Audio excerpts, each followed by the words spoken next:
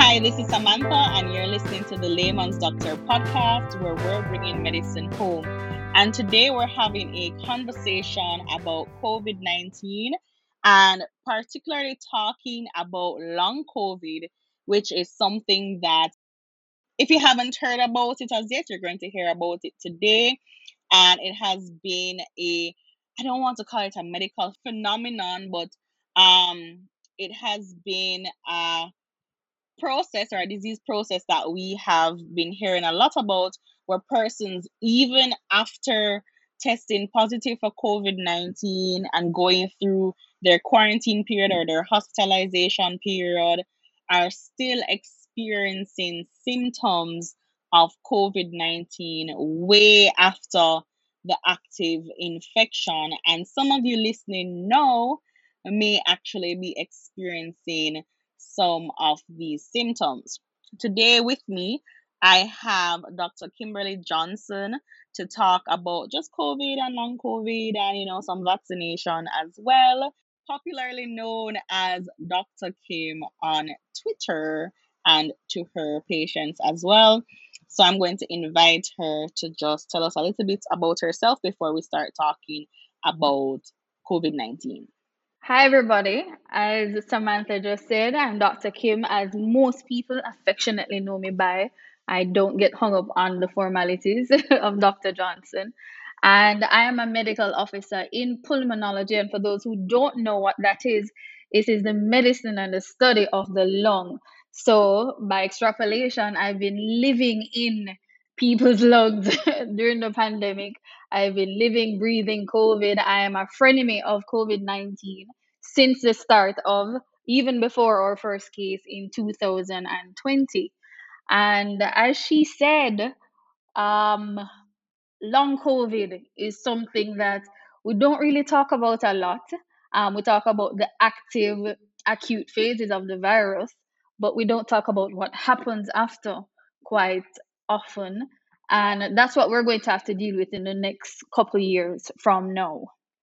What, as she was saying before, it is the effects of COVID lasting after you've been discharged from hospital, after you've tested negative. Um, to be more specific, CDC, or the Center for Disease Control and Prevention, defines long COVID as symptoms persisting after 4 weeks after initial infection. Some institutions, such as NICE, which is the National Institute for Health and Care Excellence, defines it as symptoms lasting for more than 12 weeks.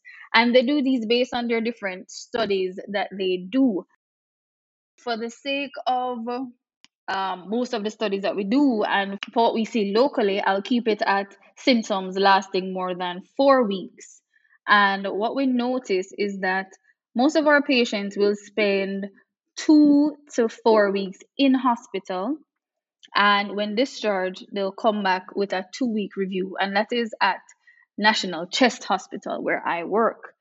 I'm not sure how the other hospitals do it or if they even have follow up for their COVID 19 patients.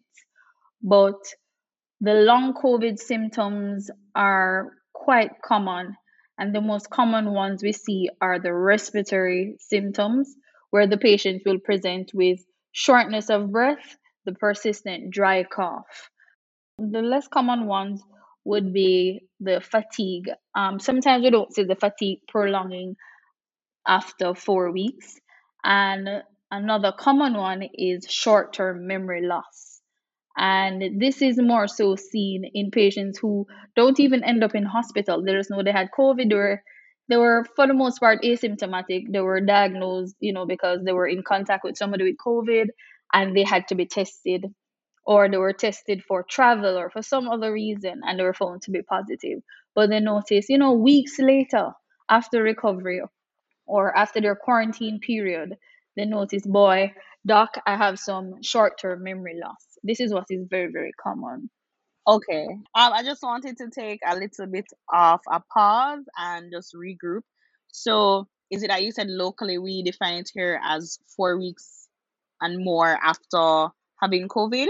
Well, CDC defines it as symptoms persisting after 4 weeks. Okay. Some institutions define it after 12. But locally, based on what I see, we will keep Mm-hmm. it at symptoms persisting after 4 weeks. Okay. I think that is more specific to us here locally. And that's based on what we have in our clinics with the follow ups. And then you do follow-ups every 2 weeks. The follow ups are 2 weeks after discharge. Right, right. So that will let them fall into the 4 week, 4 to 6 week category. Yeah. So I was doing some light reading because I never want to come on this, and I don't work with long COVID, at all. Well, Right, maybe except in, or I haven't had any cases or suspected cases of long COVID. Um, right. um, since the whole COVID pandemic has started, and I did see just in my reading that the follow up kind of changes based on both whether or not you were hospitalized or not hospitalized, and then based on your age and comorbidity. So, of course, all of your patients would be hospitalized patients. But I saw Yes, where yes. persons who are like, if you were diagnosed as an outpatient, but you're over 60, you have comorbidities, they'll follow you up in about 3 weeks. But if you don't fit into any of those characteristics, basically, follow up is if and when you have the problem. So, I don't know if there is a little bit of a change based on age and comorbidity, or if once you're hospitalized at my hospital, this is gonna be your set review duration, or Yeah. your review time. Okay. You're going along the correct lines. Mhm. In my setting, most of our patients are hospitalized, and Mhm. when we're sending them home, or follow-up date or follow-up appointment of 2 weeks post discharge is Mhm. given that they are fit enough to come back within 2 weeks, Of right? course. um and where the changes that we're looking for, we expect to see within 2 weeks. Mhm. um Further than that time, we expect worse symptoms, if any. Before that, you may not see much difference. So, which is why we have that standard 2 week. For patients who we think would need to come back before 2 weeks, they most likely would not be fit for discharge. Yeah. So that is why we go with that 2 week. Regarding patients who are not hospitalized, you're correct in saying if you weren't hospitalized, never needed to be hospitalized, you're over 60 with comorbidities, the 3 week mark is a good one. For those who don't fit into that category, weren't hospitalized, never really had much symptoms, your follow up would be based on symptomatology. So, as I was Mhm. saying, persons who were just diagnosed with COVID-19 incidentally and had no Yeah. symptoms, no comorbidities, if you find that later on, wow, I'm starting to have shortness of breath if I walk from here to there, which is unusual, or I'm having short term memory loss, which I did not usually have, or I'm having palpitations, then you start to visit your GP, and then they'll look into symptoms of long COVID. Mhm. I think it's really interesting, or just a point of information, really, that because COVID is so new for us, that a lot of these protocols or guidelines are literally guidelines, and everything is really going to be based on the patient in front of you. And then, Definitely. sometimes it's going to be like you see patients who fit this exact criteria over and over again. You kind of form informal protocols based on what you know works or what is most likely to happen.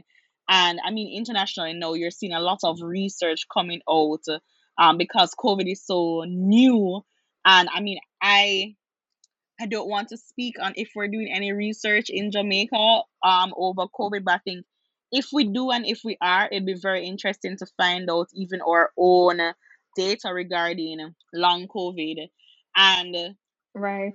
I yes, again in the hospital setting, but just incidentally, these patients who tend to come back and say, "Doc, my shortness of breath is just not going away, or the cough isn't going away." What about smell and taste for those persons? Ah, right. The smell and taste, usually within the 2 weeks, there it's back. Um, strangely enough, it's not the patients who end up in hospital who have the prolonged loss of smell or taste. It's the That's ones who don't true. end up in the hospital. So the ones who literally, it's your friend outside who got COVID and say, "Hey, Kim, I had COVID," and say my smell and taste not back yet. These are your friends who never end up in hospital. They're just home quarantining. It's strange to me. They're the ones who don't get their smell and taste back quite quick enough. I no, for real, like working in the emergency department, and you ask the question, how is your smell, how's your taste? I The ones who do come, for example, and you ask them, hey, how yeah, do you have loss of smell? Do you have loss of taste? They'll be like, yes, but they're often treated as outpatients. It's just symptom management and Exactly. quarantine and advice. But I'm telling you, the persons who come with sats of like 60, the chest X-ray looks awful. You're like, can you smell it? It's like, yeah, like yes. It's Why so are you strange. asking me this? Like, I can't breathe right now. I find it so strange. But as you said, COVID is it's so tricky in that, as you said, rightfully so, everything changes with the patient in front of you. And I want to add that everything changes with the different variants that are coming, because Hmm. this wave that we're just coming out of, the whole clinical picture is so different from the wave that we had previously. How is it different? Oh gosh. The difference is, one, the patients come in a lot sicker initially, but when you look at some of the x-rays, the initial x-ray is not as terrible looking. The Yes. pneumonia pattern on x-ray is not as bad as the last wave. Hmm. However, when you see them, some of the x-rays are even almost clear. You wonder, why are they so hypoxic? Why are they so sick? But when you see them 2 weeks after discharge in the clinic, the x-ray is terrible, and you're saying, wait, they're fine now, they're not hypoxic, they're saying, doc, I feel so good, and you look at the x-ray like, what? And you No, look at the x-ray and you say, this x-ray looks worse than when you were admitted on the ward and you were sick and on the verge of death. It's strange. It's the x-rays now are delayed compared to the clinical picture. that is when it's usually the opposite way. Yes, It's right. usually So in the flipped. previous in the previous wave on the ward, the x-rays are horrible, in keeping with how clinically they're ill. And when they come back for the review in 2 weeks, or it's a little better, and then you might follow them up in another 3 weeks and it's fully clear. Right? That was the previous wave. And this Hmm. wave, or this strain, is the opposite. It's like vice versa, right? So That's you see them in two crazy. weeks and they are clinically better, but the x-ray looks terrible. And then you're like, oh my gosh. And you follow them up for a little longer. You lean more to you're doing more CT scans now, because you're looking Hmm. for, because it looks more like, okay, they'll end up with post-COVID fibrosis. And you're so scared because fibrosis is not where you want to head for your patient, Hmm. right? But the patient looks so well. Let's talk about two things. Let's talk about that term, happy hypoxic, and let's just kind of explain to persons what that means, and also one of the reasons why I know, especially when vaccination rates are so low, COVID numbers are still fairly high, and we're still definitely in community spread, why having an at home oxygen monitoring device might be important. So that term, happy hypoxic. Okay, so happy hypoxic is, so hypoxia, for those who don't know, is, or hypoxemia is low oxygen levels in the blood.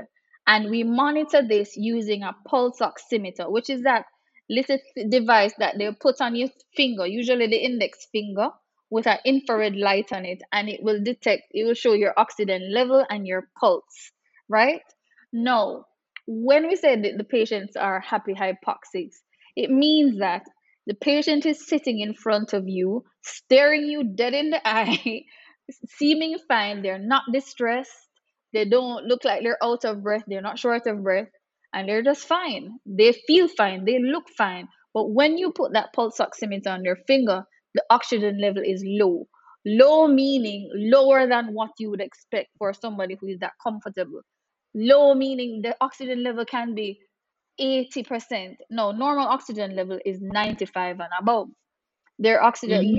you can accept maybe a 90%, but you see a patient come in with an oxygen level of 80%, and they're sitting there comfortably staring at you. I've even seen a 65%, and they're sitting there looking at you fine. And you're saying, no, man, this cannot be correct. And you get probably another pulse oximeter and put it under your finger just to correlate. And it's the same 65%. And they're looking at you fine. No, outside of COVID, in other respiratory illnesses, if a patient has an oxygen, a normal patient with no suspected underlying lung pathology, with a oxygen level of even 90% or 85%, if they're sitting with you with a saturation of 85%, they're going to be distressed, they're going to look out of breath. So they're not going to be sitting staring at you like they're fine. So this is what is so strange with COVID-19. And this is where we have a challenge, because patients will say, oh, but doc, I feel fine. Why I need to be in the hospital? I don't have COVID. It's all a lie. You can't Yes. tell me I have COVID. I look fine. And this is where we have a challenge. I say, sir, ma'am, look at this. This is not supposed to be your normal oxygen level, but I feel fine. And they're going to debate you, and they're not going to want to come Yeah. into hospital or And you even can't stay in even hospital. show the X-ray because the X-ray looks almost. It looks That is great. the thing. Sometimes the x-rays don't look, especially now, the x-rays don't look as bad as you'd think it should, right?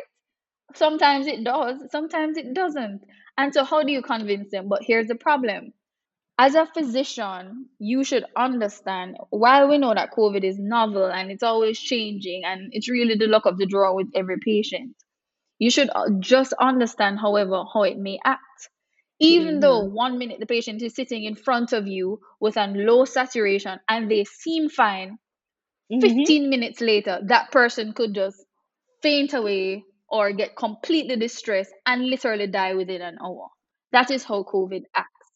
That's exactly it because you see patients come in, and what it means is that you're comfortable, your saturation is at 80 when it should be closer to 90s and 100. And what it means Right. is that you need to monitor this patient much Very more. closely. You have to constantly recheck because it really can happen like that, where all of a sudden they're basically they're okay until they're not okay.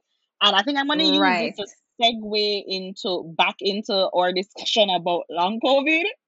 And I feel like Hmm. maybe, we should probably have a conversation about COVID itself. I'm just so intrigued by long COVID, it just segue what? You know, Listen, um long COVID is going to start a whole new kettle of fish for us as doctors, it especially in is. the pulmonology field. You know how we have an asthma clinic? You're gonna have a long COVID clinic. We're having the post-COVID lung diseases now and the post-COVID fibrosis, and the cardiologists are gonna end up with the post-COVID cardiomyopathies and the heart Hmm. failures as a result of it. The neurologists are gonna end up with all the neurological deficits that we're seeing, and the psychiatrists are gonna end up Yes. with all the anxiety and anxiety disorders that we end up with. Insomnia is another big one. I saw where PTSD, post traumatic stress Oh disorder, my was goodness, actually a PTSD is big a thing. big, big one. Yes, it is, especially for patients who were admitted to hospital. Yeah. You know, It's a very lonely experience in the it hospital. is. So I can just It imagine. is. So we're starting a whole different wave of diseases from COVID. Yeah. When you said that, it almost reminded me of polio when polio came out. And I know that one of the things that was being said about polio, it's not the fact that polio was killing a lot of persons, why the vaccine was so important, but it was because the sequelae of polio, or the Yes, consequences of yes, polio, yes, yes. was what persons were trying to avoid. So I don't know. Maybe hopefully the more we talk about long COVID, is the more persons will get vaccinated, wear their mask, Exactly. wash their hands, because that is something. You get COVID, sure, you're like, oh no, I just have flu in quotations for like 2 weeks, and then I'm good. Oh, it's holiday from work anyways. Blah blah blah. Yeah, I would prefer not get COVID than get a mild course of COVID, because I don't know what will happen 5 years from now. Exactly. Exactly. Because We talk about fatigue. Like, fatigue is something serious, especially if you're having to work. Imagine experiencing fatigue for the rest of your life when you are a breadwinner, or you're in school, Exactly. or you're studying.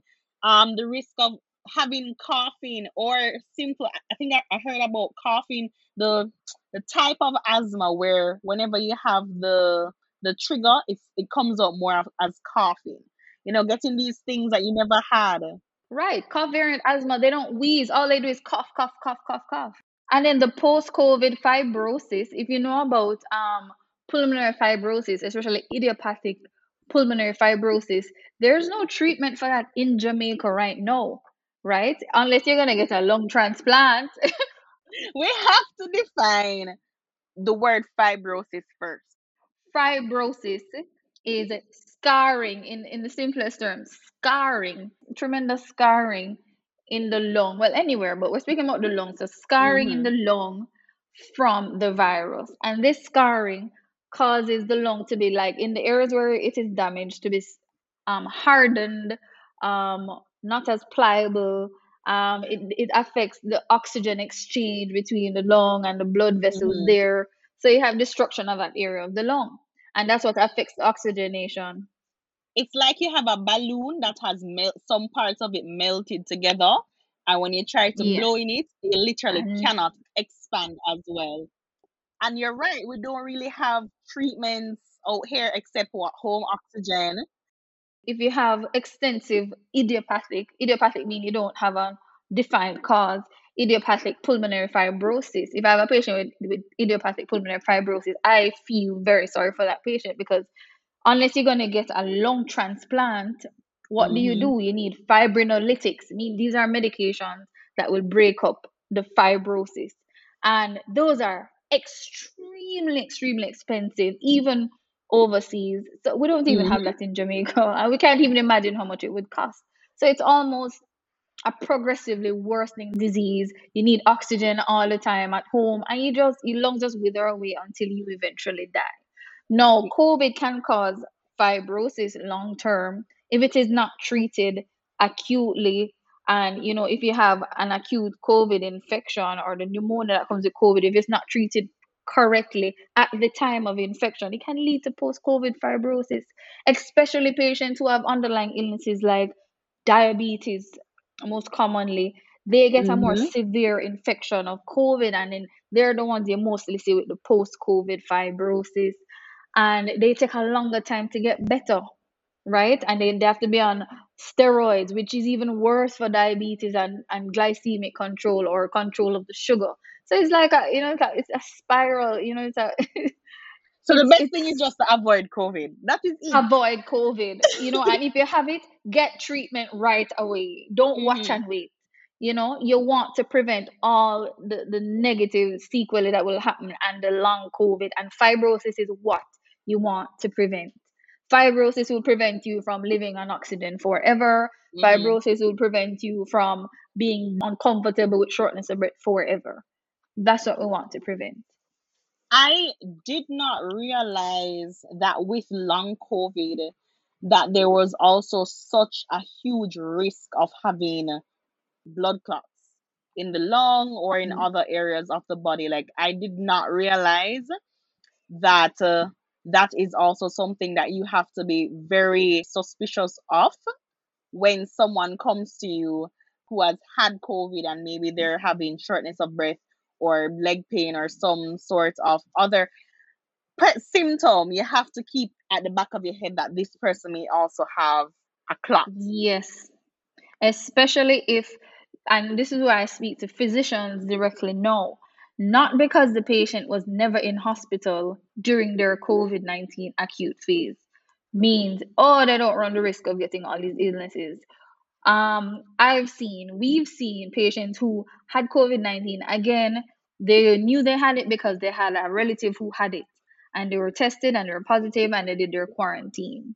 Months after they had acute, meaning sudden onset shortness of breath, sought medical attention, did the necessary investigations, bam, find out they had a clot in the lung and died within Mm-hmm. hours.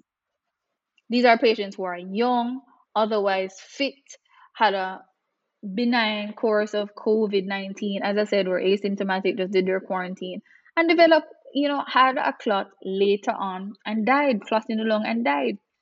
And that is one thing, as I said, as physicians, we must understand all the things that can come with COVID-19, the pathophysiology of the virus, how it acts. Even if the patient is asymptomatic, you have to look out for all the possible things that can happen, right? And don't take anything lightly. If a patient, even if they're asymptomatic during their active phase of disease, say to you, I'm now having shortness of breath on walking from here to the Mhm. bathroom, do investigations, do a chest x-ray, do a CT scan looking at the pulmonary or the lung arteries. You understand? To see if there are clots. Do simple blood tests like a D dimer, which will help or push you in the direction to say, boy, you may have a clot. You understand? And get them started on blood thinners right away. These are things that we need to keep at the back of our minds to prevent all the negative effects of COVID 19. But if we don't know them, we won't be looking for them. You can't look for what you don't know. Exactly. I want us to talk about one for the average person. When should they seek medical attention? And then I want to talk specifically to general practitioners who usually will be seeing the bulk of these patients unless it's really severe, what they should look for, or even what questions they should ask to try and get a diagnosis of long COVID, and when to refer. So for patients, specifically, when should they be concerned, or what should they look for, um to say, nope, I need to go to the doctor, this is not right? Okay, a lay person, if you've had Mm-hmm. COVID 19, even before you've recovered, if you're at home during your quarantine, you're fine. The first thing I've always said this, once you get diagnosed with COVID 19, purchase, beg, borrow a pulse oximeter. One of the things to gauge prognosis in COVID 19 is Mm-hmm. oxygen levels. Monitor your oxygen levels at home. Get the pulse oximeter, monitor. If your oxygen levels are below 94%, you need to find the nearest A&E, accident and emergency, find the nearest hospital, GP, somebody, get medical help, right? That's one thing. So you're monitoring your oxygen levels. Some people say monitor your temperatures. I say the temperature, you may be asymptomatic and not know what's going on. If you've had your course of 2 weeks quarantine, nothing changed, you were fine, that's good. You've come out of quarantine. I usually say, even if you're young, fit, and healthy, I would say a month after your quarantine, go to Mm-hmm. your GP or somebody who you trust, a GP or a doctor who you trust to understand COVID, and do just a baseline physical. Let them do just a chest x ray if you have no contraindications too, doing an x-ray at that time, and baseline blood tests, right? Let them check your blood count, check your renal function, and that same test that I said, a D dimer, just to see if you have any increased risk of clotting, or just check some inflammatory markers, things that will say, okay, you still have some levels of inflammation going on in the body that will put you at increased risk of adverse effects or negative effects later on as it relates to COVID. Just do a baseline physical a month later. Outside of that, if you have had COVID 19 and you, for some strange reason, start developing shortness of breath on doing basic activities like, as I said before, using an example, walking to the bathroom, which you never had shortness of breath on doing before. I don't mean doing exercise, I mean just walking to the bathroom. Even exercise, if you know you're a person who usually jog up mountain spring and know you can barely make it up a flight of stairs, that is significant enough for you to say, before COVID I could do this, now I can't do this.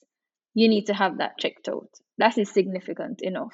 It may be the start of long COVID, it may be the start of a clot in the lung. You don't know. Have it checked out. You don't want to watch and wait until it's too late. The memory, if you realize your memory is just going, simple things that you should be remembering, you're missing, you also want to check with your GP. While the memory loss that comes with COVID doesn't last for very long, it can be significant enough to affect your daily activities. And You can be guided with steps to help to cope until it comes back. Um, and it can lead to other underlying things. There are other things as well that can be triggering or causing the memory loss, like chronic fatigue. Chronic fatigue will cause short term memory loss and may cause short term memory loss. And the chronic fatigue is another component of long COVID, right? Chronic fatigue, you get the insomnia, the loss of sleep, all of this contributes to memory loss. And that is all a part of the syndrome of long COVID. So these are things you look out for. As I said, the most detrimental are the respiratory. I would say palpitations are another common one. If you find that your heart is racing, racing, racing, again, the pulse oximeter, which is the device that you put on your finger to check your oxygen levels, it also reads your pulse. So that can give you an idea if your pulse or heart rate is too high. If you feel your heart, most people say your heart beating outside of your chest, and your heart, Jamaicans say your heart are flatter. Put the pulse oximeter on your finger and it will give you an idea of what your pulse is. If you are seeing something passing 110 beats per minute, it's not all in your head, right? Seek help from a physician. Prevention is better than cure. That is what I say. As I said, it's not just respiratory issues, you can have cardiovascular issues coming from COVID 19. Exactly. I think that was a really comprehensive guide. I think unless it's very obvious that you need to go to the hospital, you might not. You might just kind of be like, nah, it might be my head. It's not really that serious. But I mean, if you have had COVID, or even if you feel like you did expose, I know sometimes people might have a little runny nose and they're like, it's just I still hearing nothing. It's just flu. So they never got tested for it or anything. But we have to understand that because of our current circumstances with COVID-19, it is very likely that even if you never had symptoms or your nose was just itching or it was your quote unquote allergies, there is also a good chance that you may have had COVID-19 and you never know it. And it really doesn't hurt Exactly. to have a conversation with your doctor about it. But Samantha, as you said that, what we're running into now? Patients are coming in with referrals. Because as I said, we're a pulmonology center. Mm-hmm. Patients are coming in with referrals saying, oh, they're having shortness of breath for so and so time. And you take the history, you trying to probe as to why they're having shortness of breath. You do the investigation, you do the X-ray, you do the CT scan, and then you say, wait, hold on. Did you have COVID 19? Person said no. Were you ever tested for COVID 19? No. So you say, Mm-hmm. wait, but is it possible? Then you have to start asking the question, is it possible that you could have had COVID 19? Were you in a situation where you could have had? And they said, doc, I could have had it. And they start to say, oh, Lord. So this is another thing. We're going to end up with effects of COVID 19, even in patients who are undiagnosed, where they say, boy, it could have been. Now we're going to say, Mm-hmm. boy, how do we now backtrack? Is there a way where we can test to see if they had? And then even for myself, I say, boy, I wish I had done an antibody test before I got vaccinated to see if I had COVID 19 sometime before and did not know, because I've never had symptoms suggestive of COVID 19, but as I said, I've been treating COVID 19 patients ever since the first patient. Mm-hmm. So, I've always wondered, have I ever gotten it and just didn't know, or have been asymptomatic? I don't know. I've never had a positive test, but I've never Me had an either. antibody test prior to being Yes. vaccinated. So I would like to know, because I don't want 5 years down the line, end up with some lung condition and I say, boy, was it because I had COVID and I did not know? So that's one thing we might have to start thinking about later on when we see these respiratory illnesses come up. Could it have been COVID? Exactly. It's gonna be a very important thing to do when we're taking history, asking for vaccine Yes. history, asking for past COVID-19 positive history, and those things. I feel like it's gonna be one of those things that we're stuck with for a very, very long time. And Yes. we're just gonna have to play it into our history when we're asking a question. So for physicians, And I think this might also be important, not just for general practitioners, but your um first responders, so persons also in accidents and emergency, and then general practitioners include persons who also work at your health centers as well. What kind of questions should we be asking? What should we be looking for?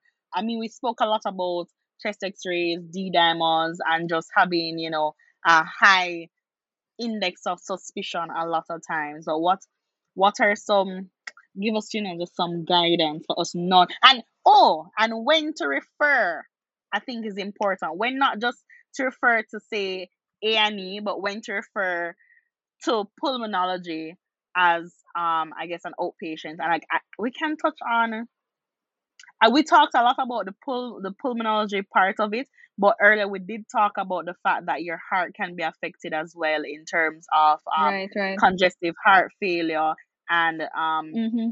those persons as well needing to get either ECGs. Yeah, ECGs and echoes.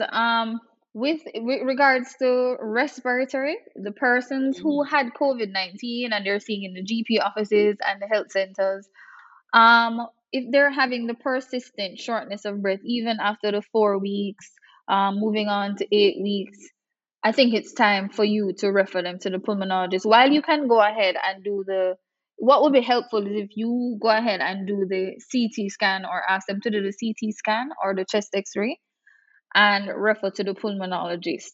Another thing which I left out, how could I? Is the importance of respiratory physiotherapy when over recovering from COVID-19. That's such a big part of recovery, especially with the shortness of breath. A lot of it has to do with physiotherapy. The physiotherapists play such an important role. So when they're discharged, most of our patients who outpatient physiotherapists, they can afford to, they'll have private physiotherapy at home.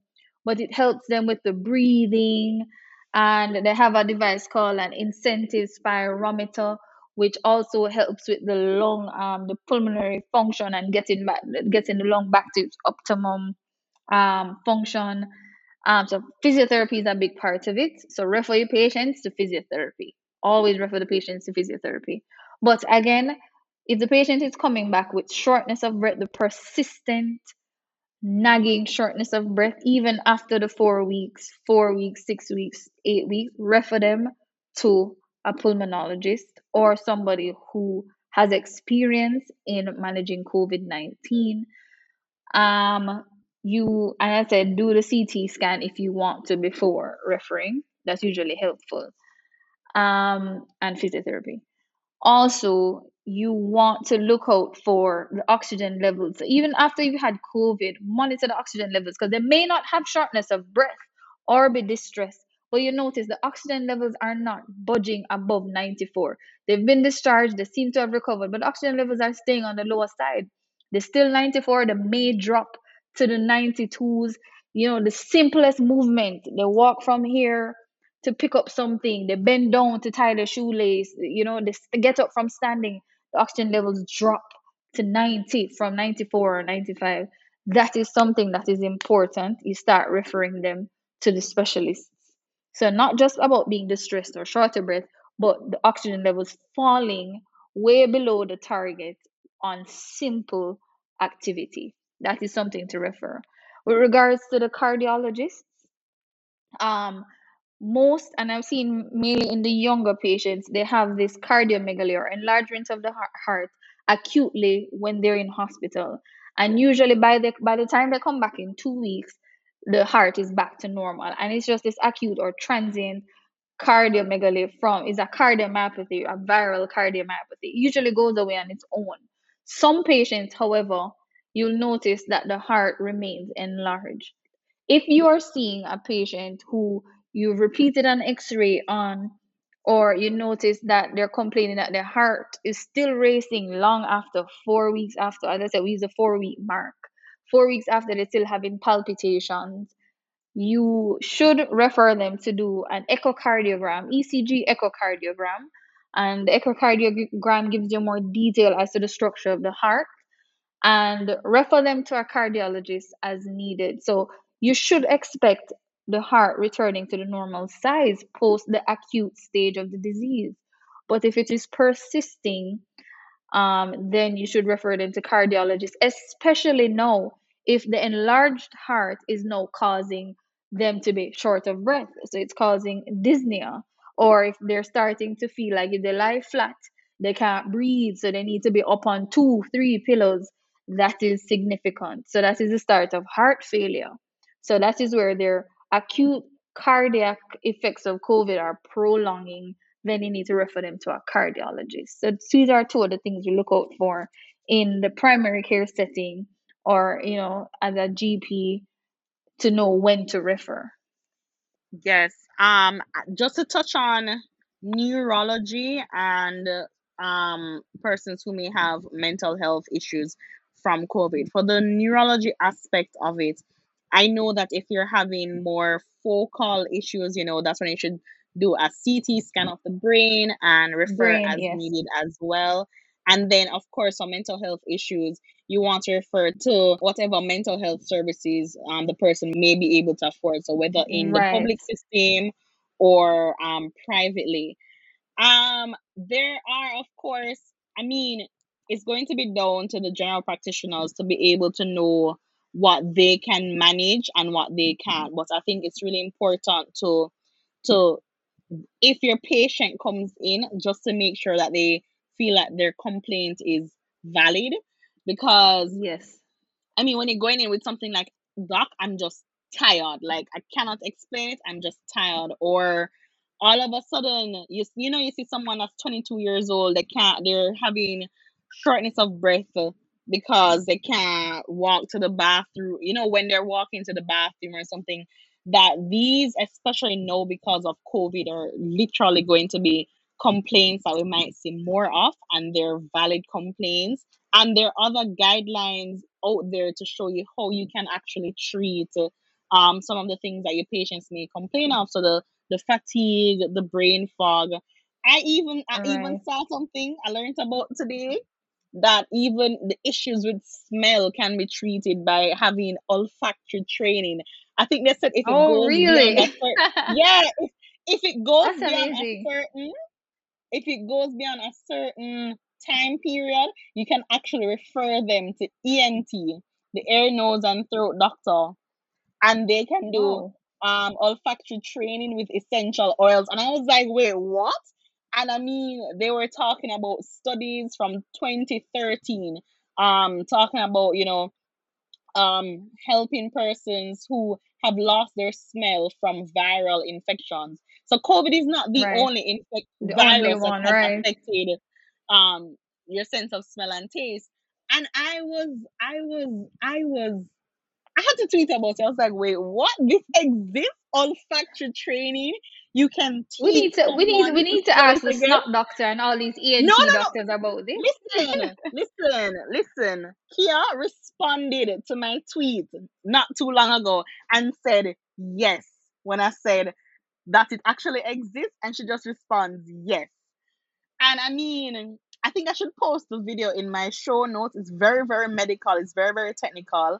So if you're Wow. interested in, like, this is to our listeners. If you're interested in medicine and looking up words, or if you are a med student or a nurse or doctor, any type of physician or healthcare worker, it's a really great video to watch by MedCram, about long COVID. I will link it, but they had Right. the studies and they linked the studies and everything.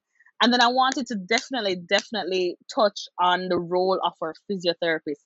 The last podcast Yes, I did, yes. spoke They I are spoke to such a two of them, big part of it. and nobody not pick them up. I don't understand. They are the No, silent man. warriors. Like, I mean, They are I such a think, big part of acute COVID management in the hospitals. Like yes, they work hand in hand with the doctors, hand in exactly. hand.